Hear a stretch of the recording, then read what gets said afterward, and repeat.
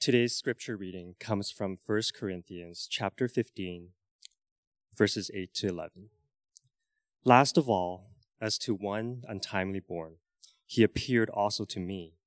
For I am the least of the apostles, unworthy to be called an apostle, because I persecuted the church of God. But by the grace of God, I'm what I am, and his grace toward me was not in vain. On the contrary, I worked harder than any one of them. Though it was not I, but the grace of God that is with me. Whether then it was I or they, so we preach and so you believed. You may be seated. As you're being seated, let me pray for us. Heavenly Father, we come before you now, as we always come, needy,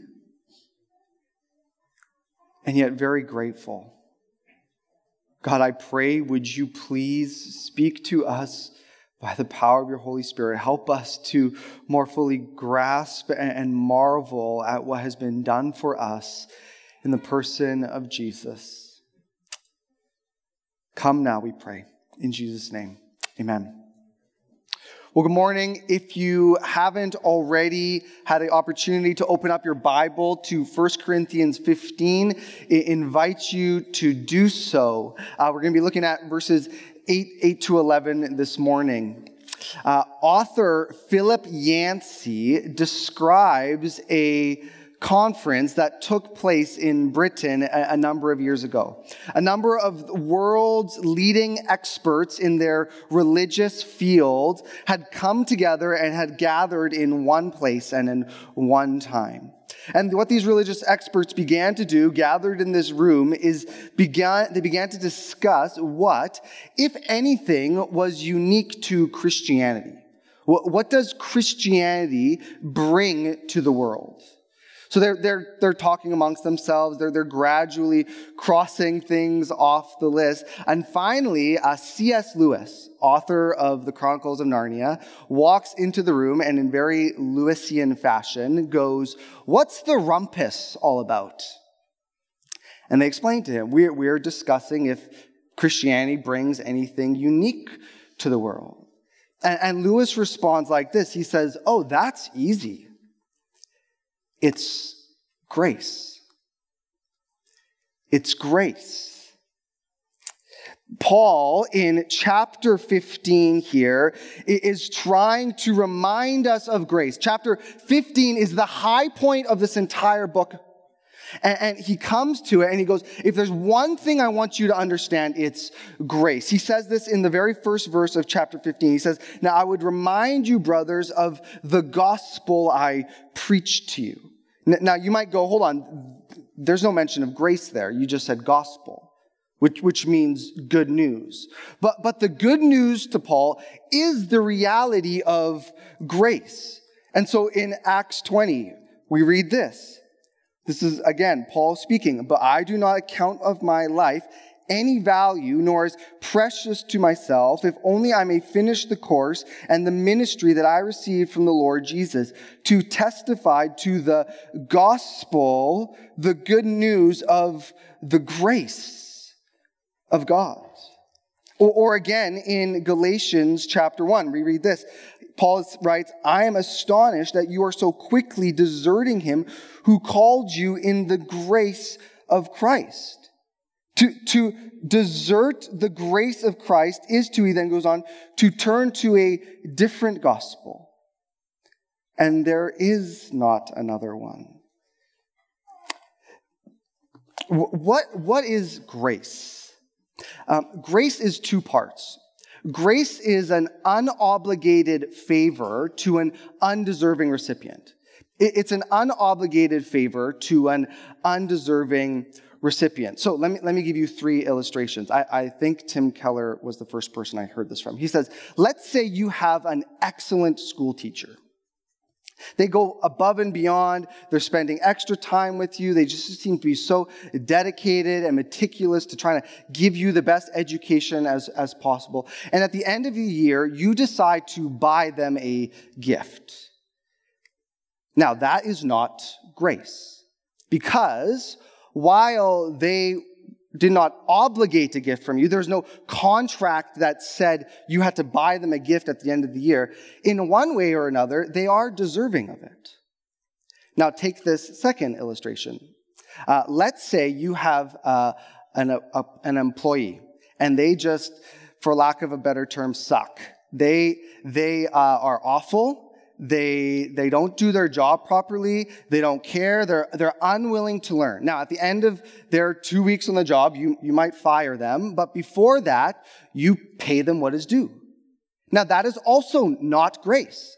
Because while they are maybe undeserving, you are actually obligated to give them that pay. You wrote it up in their contract.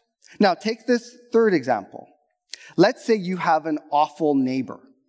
They're up on Saturdays at 7 a.m. with the power tools, working outside. They leave a mess everywhere. They're rude. They're inconsiderate. Now, and yet one day they fall ill. Let's say they fall down, they break a leg, they're unable to get out of bed. And so you decide to buy them groceries, you care for them, you mow their lawn. That's grace. That is an unobligated gift to an undeserving recipient. Grace is amazing. It's why we sing about it. Amazing grace. How sweet the sound that saved a wretch like me. Grace is amazing. And what Paul wants to do this morning is just to help us understand just how amazing it is. And so what Paul does in verse 8 is he writes himself into the story. Paul writes himself into the story. He goes, you want to see just how beautiful grace is? Look at my life. Look at what God has done for me. Look where I came from, and look who he's made me now. This morning, I want us to see the grace of God that was at work in Paul. And then what I want us to do is to realize that that same grace is offered to us. So I have a very simple outline this morning. The recipients of grace, point one, and secondly, the responses of grace. Who is it that needs grace? And secondly, what does it do? So firstly, the recipients of grace. Look at verse 8 with me again. Paul writes, last of all, as to one untimely born, he appeared also to me. If there's anyone we'd have thought didn't need grace, it was Paul. You see, Paul represents, in one way, the best of us. He's the best of us. Prior to encountering Jesus on the road to Damascus, we know that Paul was a Pharisee. Acts 26, verse 4-5 say this, my manner of life from my youth, spent from the beginning among my own nation and in Jerusalem, is known by all the Jews. They have for a long time, if they are willing to testify, that according to the strictest party of our religion, I have lived as a Pharisee. Paul was a Pharisee. He was of the strictest sect in Judaism. Pharisees, they put laws around laws. They wanted to keep the rules meticulously, and so they put extra borders around, extra barriers and precautions around the laws that already existed to make sure they don't cross any or break any of those rules. More than being just a Pharisee, we know that Paul was brilliant. He says this, I am a Jew, born in Tarsus in Cilicia, but brought up in this city, educated at the feet of Gamaliel, according to the strict manner of the law of our fathers, being zealous for God as you are this day. Paul, we know, attended the university in Tarsus. That was the Ivy League of universities back in the day. Paul gave his life to study and learn about God. As a Jew, as a Pharisee, he would have memorized the first 5 books, not 5 verses of the Bible. That's a struggle for some, me. He's memorized the first 5 books of the Bible. He's given his life to this task. And Gamaliel is his teacher. Gamaliel was the best of the day. He was the envy of it all. It would be like having D.A. Carson as your Bible teacher, or Winston Churchill teach you wartime. More than that, Paul was the future of Judaism. Paul says this, I was advancing in Judaism beyond many of my own age among my people. Extremely zealous was I for the traditions of my father. I'm better than all my peers. Paul is the best of us. He is better than us. He says this in Philippians 3, I myself have reason for confidence in the flesh also. If anyone thinks he has reason for confidence in the flesh, I have more. Circumcised on the 8th day, of the people of Israel, of the tribe of Benjamin, a Hebrew of Hebrews, as to the law, a Pharisee, as to zeal, a persecutor of the church, as to righteousness under the law, blameless. Paul has the lineage, the reputation, the promise, the track record, the obedience, the work ethic. And the reason I'm trying to tell us all of this is to say, look, no one is above need of grace. Paul says, the grace of God appeared to me. He didn't think he needed it. And yet God showed up. God had to appear to him. God showed him grace. It's even more shocking, actually, the way Paul puts it. Paul says this. He says, last of all, verse 8, as to one untimely born, he appeared also to me. Those words, untimely born, if you translate that literally, it literally means I'm an aborted baby. God appeared to me, an aborted baby.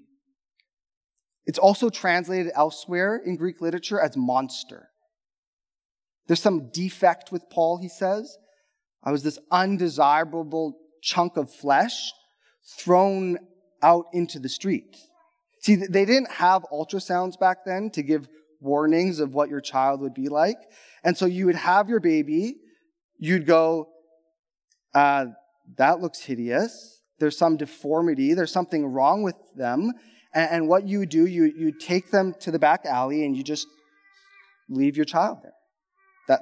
That was how you had an abortion back in the day. But Paul says, that's actually who I realized I was. I was that baby left in the street with no one to love me and care for me. No one desired me except God himself. He gives us, or we're told of this picture in the book of Ezekiel. Again, Paul would have been familiar with this passage. It may even be he has this passage in mind. This is Jesus describing Israel, and Paul says, this is true of me. We read, and as for your birth, on the day you were born, your cord was not cut, nor were you washed with water to cleanse you, nor rubbed with salt, nor wrapped in swaddling cloths. No, I pitied you to do any of the things to you out of compassion for you, but you were cast out on the open field, for you were abhorred on the day that you were born. And when I passed by you and saw you wallowing in your blood, I said to you in your blood, live. I said to you in your blood, live.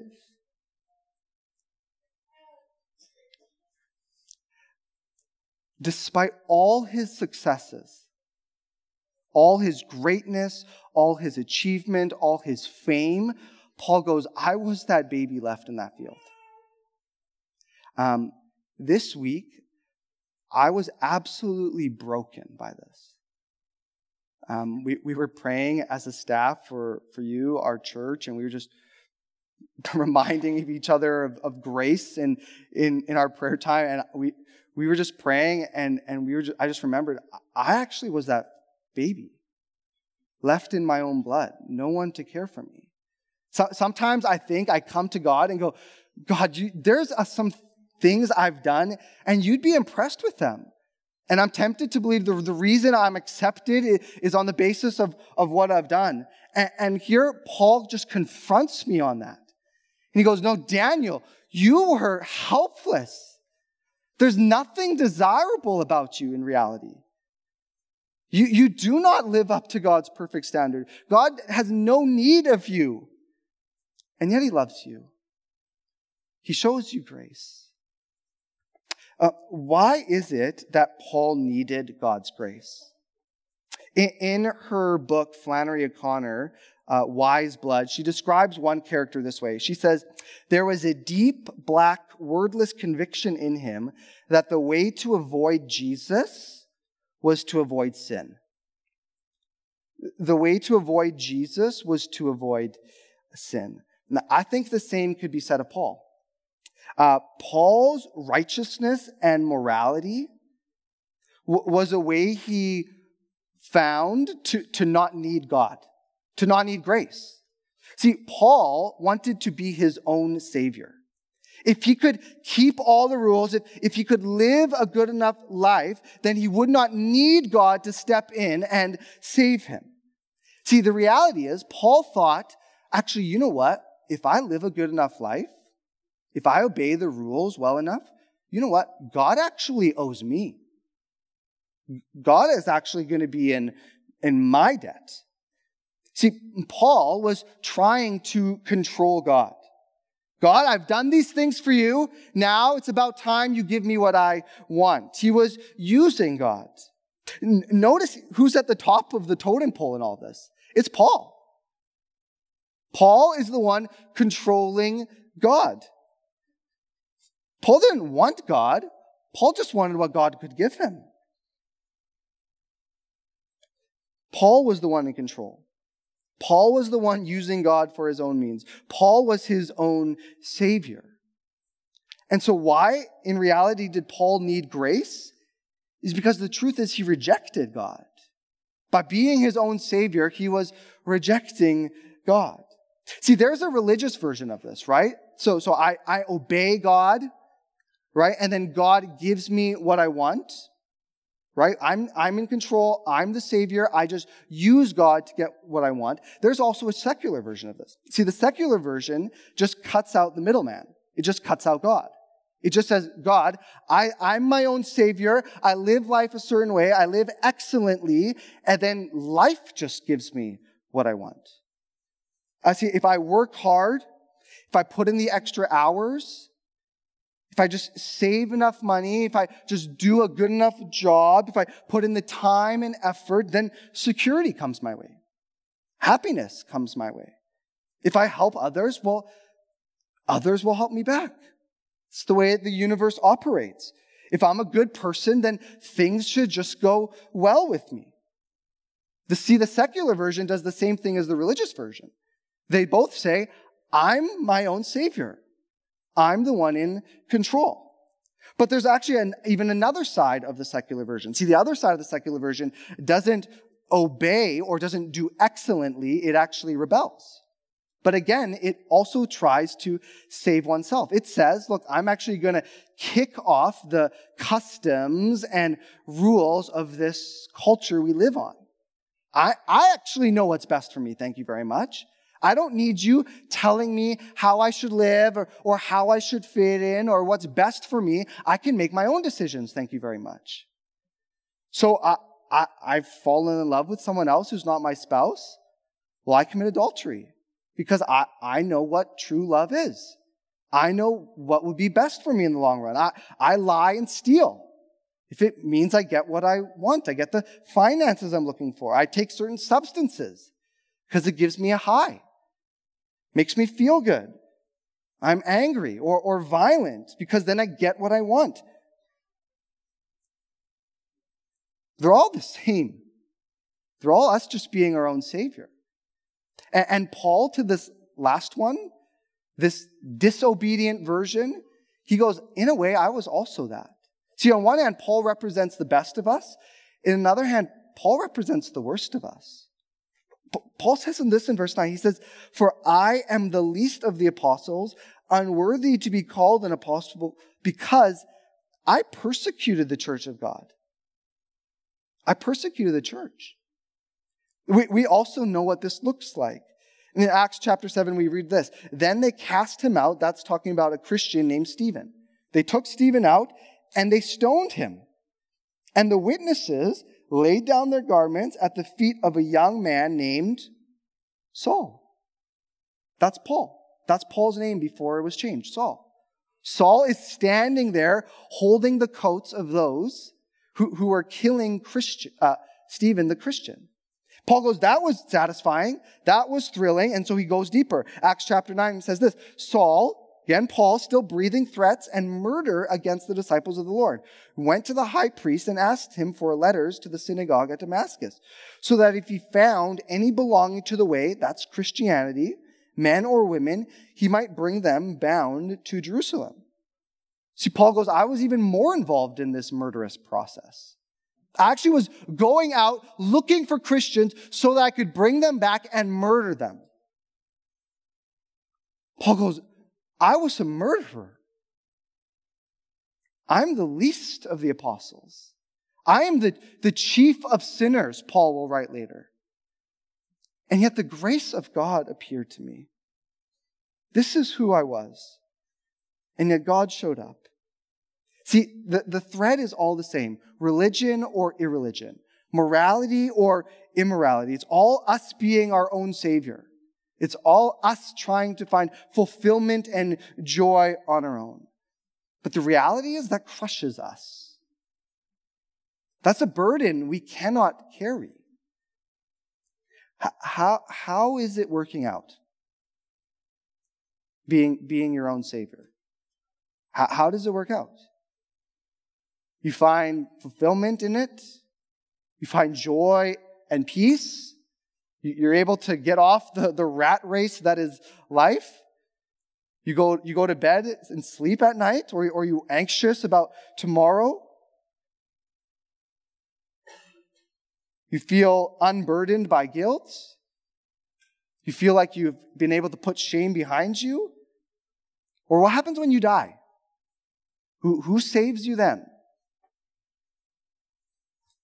C.S. Lewis, he writes this, he says, does it matter to a man dying in a desert by which choice of route he missed the only well? Does it matter to a man dying in the desert by choice of route which he missed the only well? Does it matter how we got lost? It doesn't.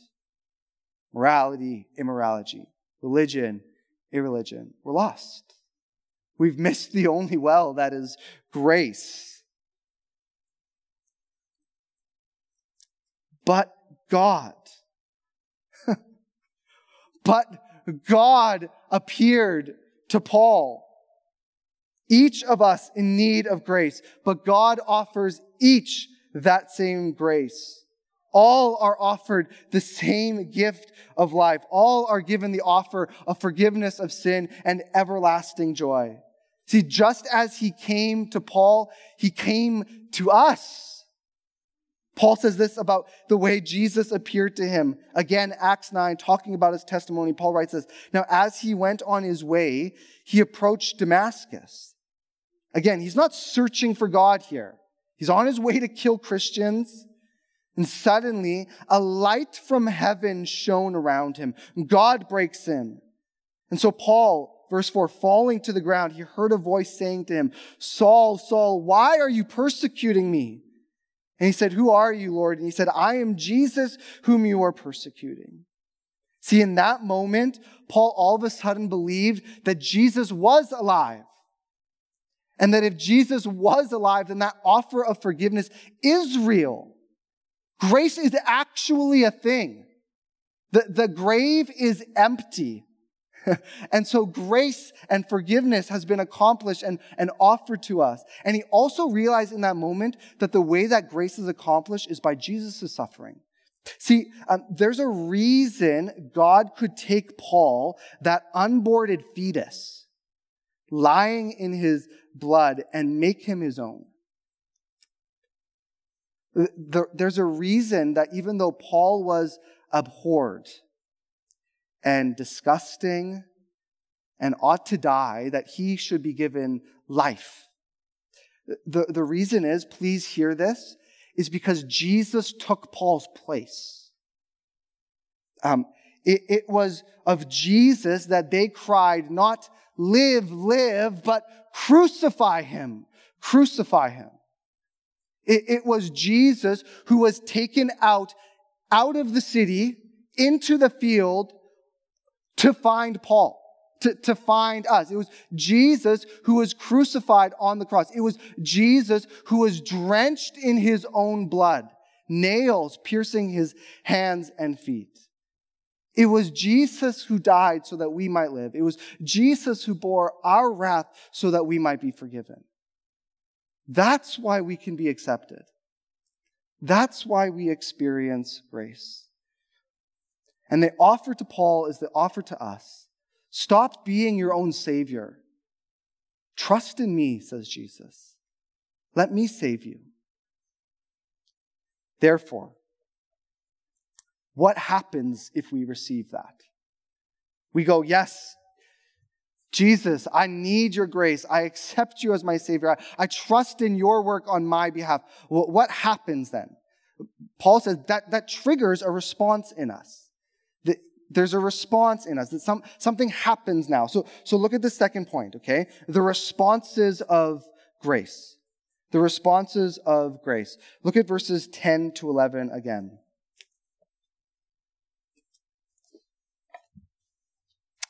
But by the grace of God, I am what I am. And his grace toward me was not in vain. On the contrary, I worked harder than any of them, though it was not I, but the grace of God that is with me. Whether then it was I or they, so we preached and so you believed. C.S. Lewis, in his book, Mere Christianity, talks about the different ways we can be changed. He talks about the ways we can find improvement in our lives. He describes this example. He puts it this way. He says, improvement is not like teaching a horse to jump better and better, but like turning a horse into a winged creature. Of course, once it has got its wings, it will soar over fences which could never have been jumped and thus beat the natural horse at its own games. And there may be a period while the wings are just beginning to grow when it cannot do so. And at that stage, the lumps on the shoulders, no one could tell by looking at them that they are going to be wings. See, here's what C.S. Lewis is saying. He says, look, if you want to teach a horse to jump higher, you can just beat it into submission. Just, come on, train it, work at it. Put the time and effort in. Just pull up your bootstraps, dig a little deeper, and just will it into being. Or you just give it wings. You just give the horse wings. You just turn it into a new creature. See, Paul says that the first way that grace changes us or transforms us is by giving us wings, so to speak. It just makes us a new creature. It gives us a new identity. See, Paul, in the upcoming weeks in chapter 15, is going to talk about Christ's resurrection from the dead. And what Paul will go on to say is that the very same power that raised Jesus from the dead is given to Christians and now lives in us. It empowers us. It changes us. So we read this in Romans chapter 8. You, however, are not in the flesh, but in the Spirit. If in fact the Spirit of God dwells in you. Anyone who does not have the Spirit of Christ does not belong to him. But if Christ is in you, although the body is dead because of sin, the Spirit is life because of righteousness. See, when we put our trust in Jesus, Paul says, the Spirit of God, the very same Spirit that was at work in Jesus, now lives in us. And it changes us. It gives us new desires. It gives us a supernatural ability to walk in newness of life. It gives us a brand new identity. We once were sinners, now we're saints. We once were enemies, now we're God's children. We once were slave to sin, and now we are free. There's an objective change that happens in us. We have a new identity. So C.S. Lewis says, so there's an objective change, right? You put wings on the horse, but Lewis said, he said, sometimes they're just beginning to form. Initially, they're just maybe little lumps on the shoulders, and they don't really look like wings. And so there's an objective change that happens, but those wings need to grow. There's also a subjective change that needs to happen. So my question is, how do those wings actually grow? Paul will say here that grace gives us new motives. It gives us new motives. In Peter Schaeffer's play, Amadeus, Peter Schaeffer follows a young budding composer named Salieri. Salieri was an excellent writer of music. And he comes up with this bargain. He creates this bargain with God. I don't have it on the screen, but listen. He says this to God. I would offer up secretly the proudest prayer a boy could think of. Lord, make me a great composer. Let me celebrate your glory through music and be celebrated myself. Make me famous through the world, dear God. Make me immortal. After I die, let people speak my name forever with love for what I wrote.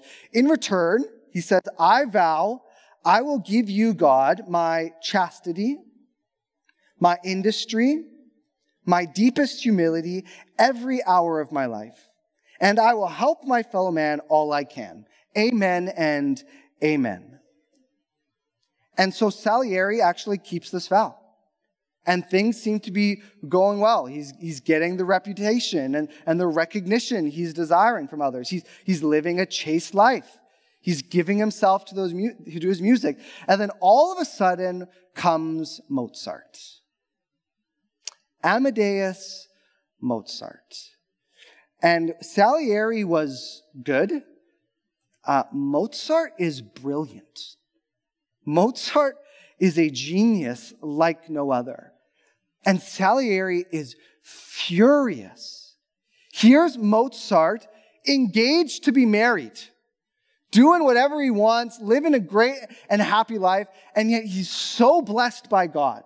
The name Amadeus literally means beloved by God.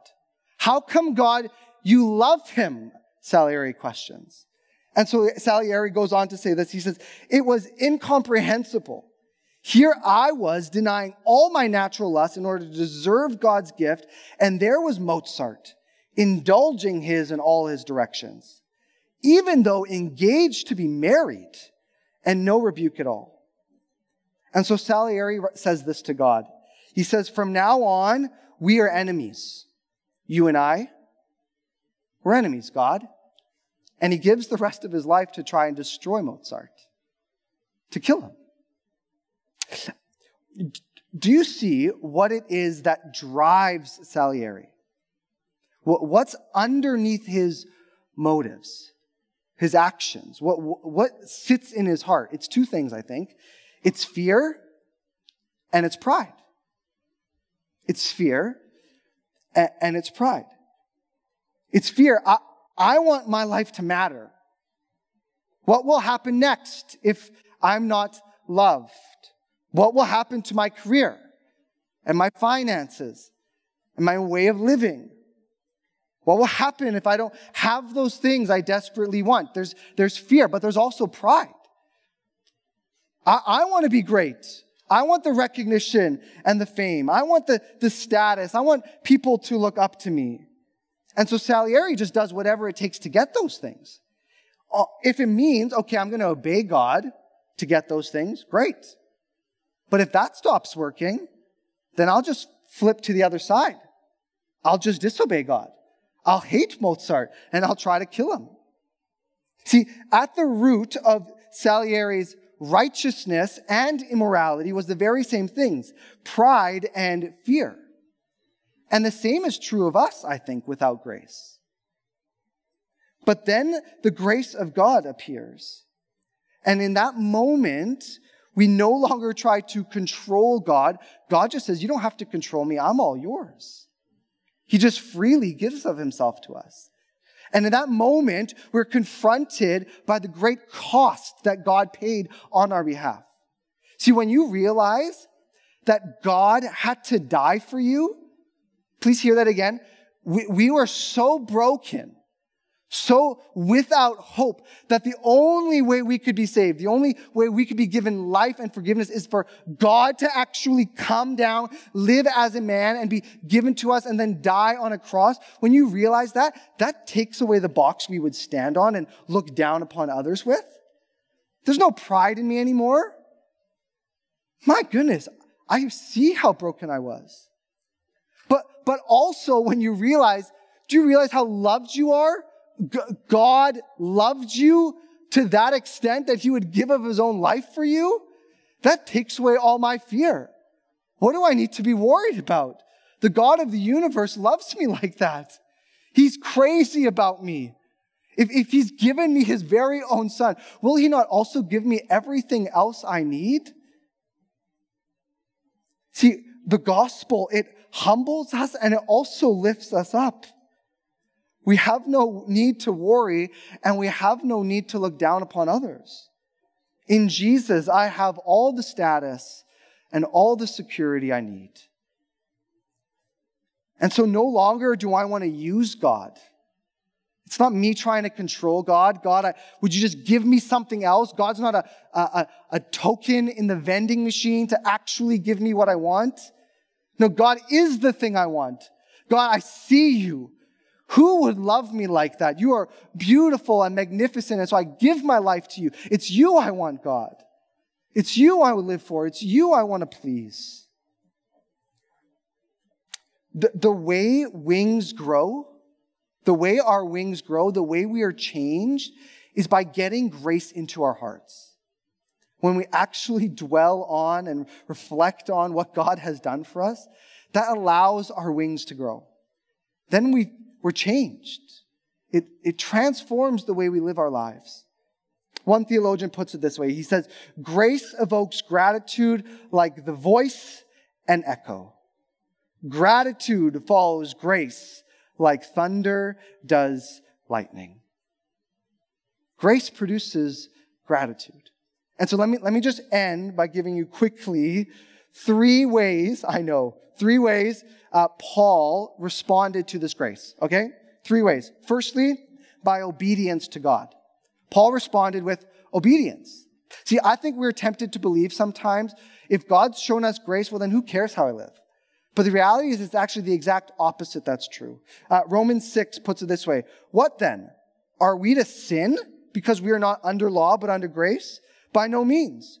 Do you not know that if you present yourselves to anyone as obedient slaves, you are slaves of the one of whom you obey, either of sin, which leads to death, or of obedience, which leads to righteousness? But thanks be to God that you who were once slaves of sin have become, listen, obedient from the heart to the standard of teaching of which you were committed. See, the reason we obey is we want to please him. God, if these are really your rules, then I'm going to follow those. I want to obey you. I want to please you. But also we obey because we trust him. If God's really given himself for us, man, I trust you. I trust you know what's good for me. I trust you. Your commands actually lead me in life and flourishing, that those are given for my good and well-being. One author, Walter Marshall, he puts it this way. What a strange kind of salvation do they desire that care not for holiness. They would be saved by Christ and yet be out of Christ in a fleshly state. They would have their sins forgiven, not that they may walk with God in love, but that they may practice their enmity against him. God, if you've given yourself to me and ultimately the greatest gift I have is a newfound relationship with you, why would I want to hurt you then? So we obey. Paul obeyed. Secondly, Paul's newfound grace caused him to be willing to suffer for the glory of God. To suffer for the glory of God. There's a section in Paul's other letter to the church in Corinth, when he describes what he went through as a follower of Jesus to try to bring the good news of Jesus to other churches, to other people. and he writes this. I've read this whole thing in length, but I'm just going to focus on a part of it this time. He says, are they servants of Christ? I'm a better one. I am talking like a madman, with far greater labors, far more imprisonments, with countless beatings, and often near death. 5 times I received at the hands of the Jews the 40 lashes less one. He goes on and on and on. But he says, 5 times I received 40 lashes less one. Legally, you were allowed to flog someone 40 times. That's what the Old Testament said.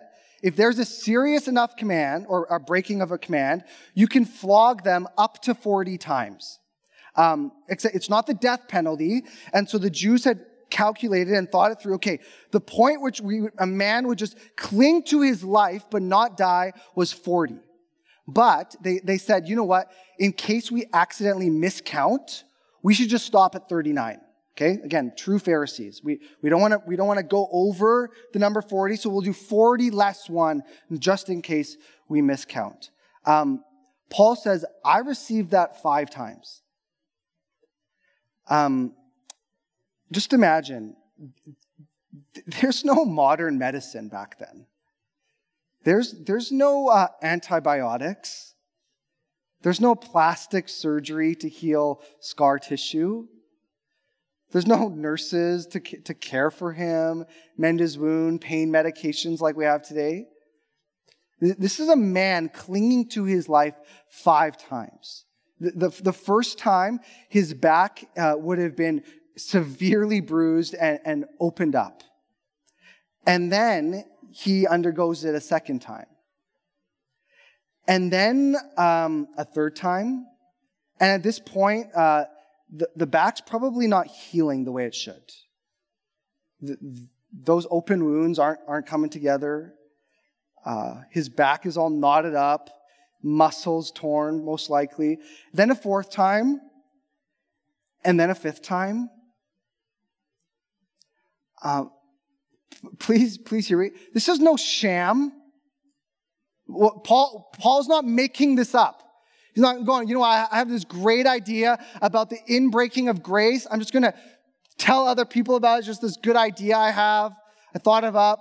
I made it up. I'm going to go. After which time do you admit, okay, this is something I made up? The first time? Second time? When do you give in and go, okay, this was all fake, I admit it? No, but Paul goes, no. 5 times I received 40 lashes less one. Why? Because Paul was crazy about the glory of God. He goes, God appeared to me, the chief of sinners. Man, I love him. I need the world to know of what he's done for them. I want to give my life to make the fame and deeds of my God known. And so I go, look, I'm not using God to get a life of happiness. Although happiness does come, there is true joy. But he goes, ultimately, I want God himself. So sure, bring suffering my way. It's still worth it if it means I get Jesus. Willing to suffer. Lastly, he had a deep love for others. Paul was not willing to suffer just because he loved God. He was willing to suffer because he loved others. Having been forgiven, having known what he was saved from, knowing the punishment that he deserved now taken away, Paul wants others to experience that joy. He wants others to experience that happiness. They need to know grace too. And so Paul goes. Paul says this in Romans 9, I am speaking the truth of Christ. I am not lying. My conscience bears me witness in the Holy Spirit that I have great sorrow and unceasing anguish in my heart.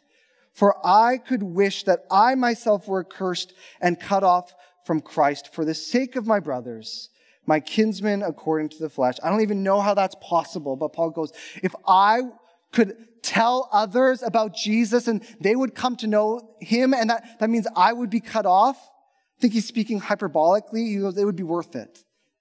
That's how much I love others. I don't look down on others anymore. I see we're all on the same playing field at the foot of the cross. We all need grace. And so Paul became the greatest missionary this world had ever known. He had taken the gospel into cities and countries that had never heard of Jesus. He'd established churches. He trained leaders. He wrote more than half of our New Testament. But why did he do it? Not to earn God's favor. Not so that he could control God. Not so that he would be his own savior and that God would be indebted to him. He says it was all grace.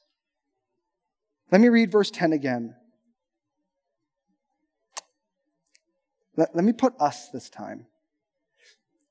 By the grace of God, we are what we are. And his grace towards us was not in vain. On the contrary, we worked harder than any of them, though it was not us, but the grace of God that is with me. Let me pray.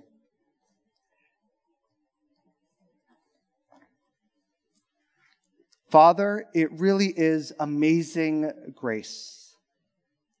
And we're going to spend our life, we're going to spend eternity marveling at this grace. God, we're going to sing of the blood of Jesus, of the crucified Lamb for all eternity. Lord, just rejoicing in the fact that we belong to you. God, would you help us to do that even now? God, fill our hearts with wonder. God, humble us and remind us of the great security we also have in you. Father, I pray that the gospel would also change us, that we would live differently because of what Jesus has done, all for your glory, not for our own. And so, Lord, I pray, if there are any here who go, I need a Savior. I need someone to come on my behalf. God, would you right now appear to them as you appeared to Paul? Show them the crucified Jesus, the risen Jesus now, who loves them and gave his life for them. I pray in Jesus' name, amen. Hey everyone, this is Jake, lead pastor of Christ City Church, East Vancouver, and I want to let you know about a few things. First, if you're not a part of a local church, let me invite you to join us each Sunday morning at 2605 East Pender Street in East Vancouver for worship, word, and sacrament. Second, if you are new and you want to get connected, let me say welcome. Christ City Church East Vancouver is a neighborhood church committed to making missional disciples for the sake of the neighborhood. If you want to be a part of or hear more of what we believe God has called us to do in East Vancouver, please reach out to me at jake@christcitychurch.ca.